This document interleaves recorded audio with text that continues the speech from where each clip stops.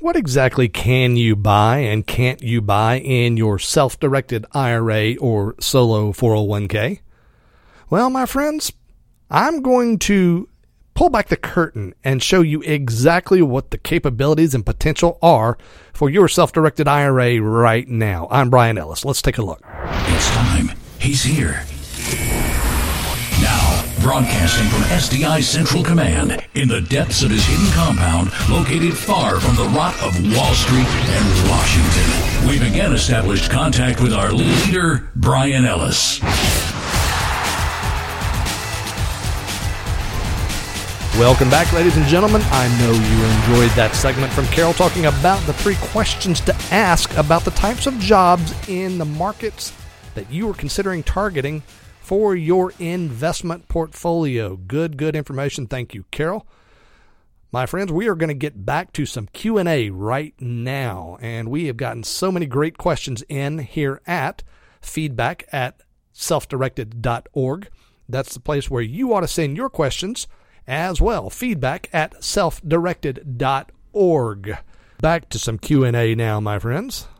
Paul, a retiree from the Back Bay part of Boston, writes and says, Brian, I am retired and have a rather substantial IRA and am very interested in transferring into a self-directed IRA and making alternative investments like you've been teaching.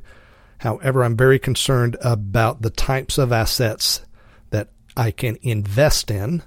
Can you help me to understand what are my limits? Thank you, Paul. Paul, yes, I can help you to understand that. So here's the thing. There are practically no limits on the types of assets that you can purchase in a self-directed IRA. In fact, the law that created the IRA, that's called ERISA, the Employee Retirement Income Security Act, ERISA stipulated only 2 types of assets that would be fundamentally prohibited in your IRA. Those 2 types of assets are, number 1, life insurance, and number 2, collectibles. You can't invest in life insurance or collectibles in your IRA.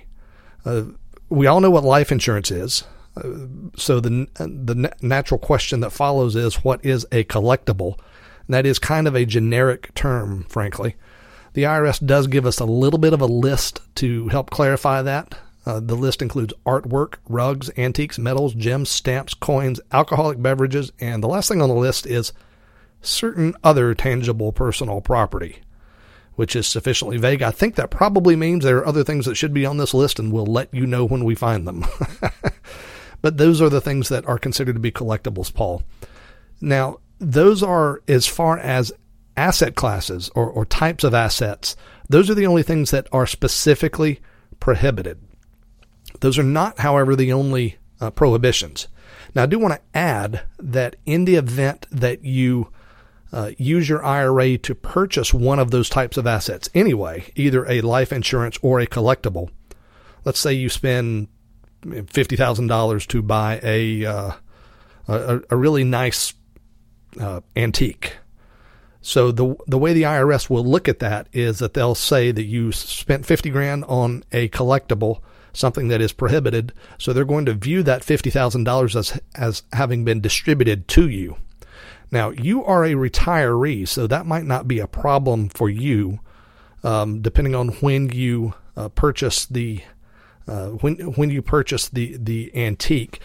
But by and large, whenever you make a purchase with an IRA of a prohibited asset, that's going to be treated as a distribution of that amount of money. And so if it's a traditional IRA, you're going to have to pay taxes on the amount of money that's distributed to you. And if you withdrew that prior to age 59 and a half, you'll also be subject to a 10% early withdrawal penalty. There could be some additional interest on top of it, depending on how long ago all of this happened. So that's what happens if you buy one of these prohibited assets anyway. Okay, Paul? Now, that's important for you to understand that those 2 particular types of assets are prohibited. But I want you to notice what is not prohibited. What is not prohibited is everything else: real estate, precious metals, private companies, intellectual property, tax liens. Just about anything you can possibly imagine is potentially on the table. But there are other restrictions that are in play. And the biggest, most important one is something called the disqualified person.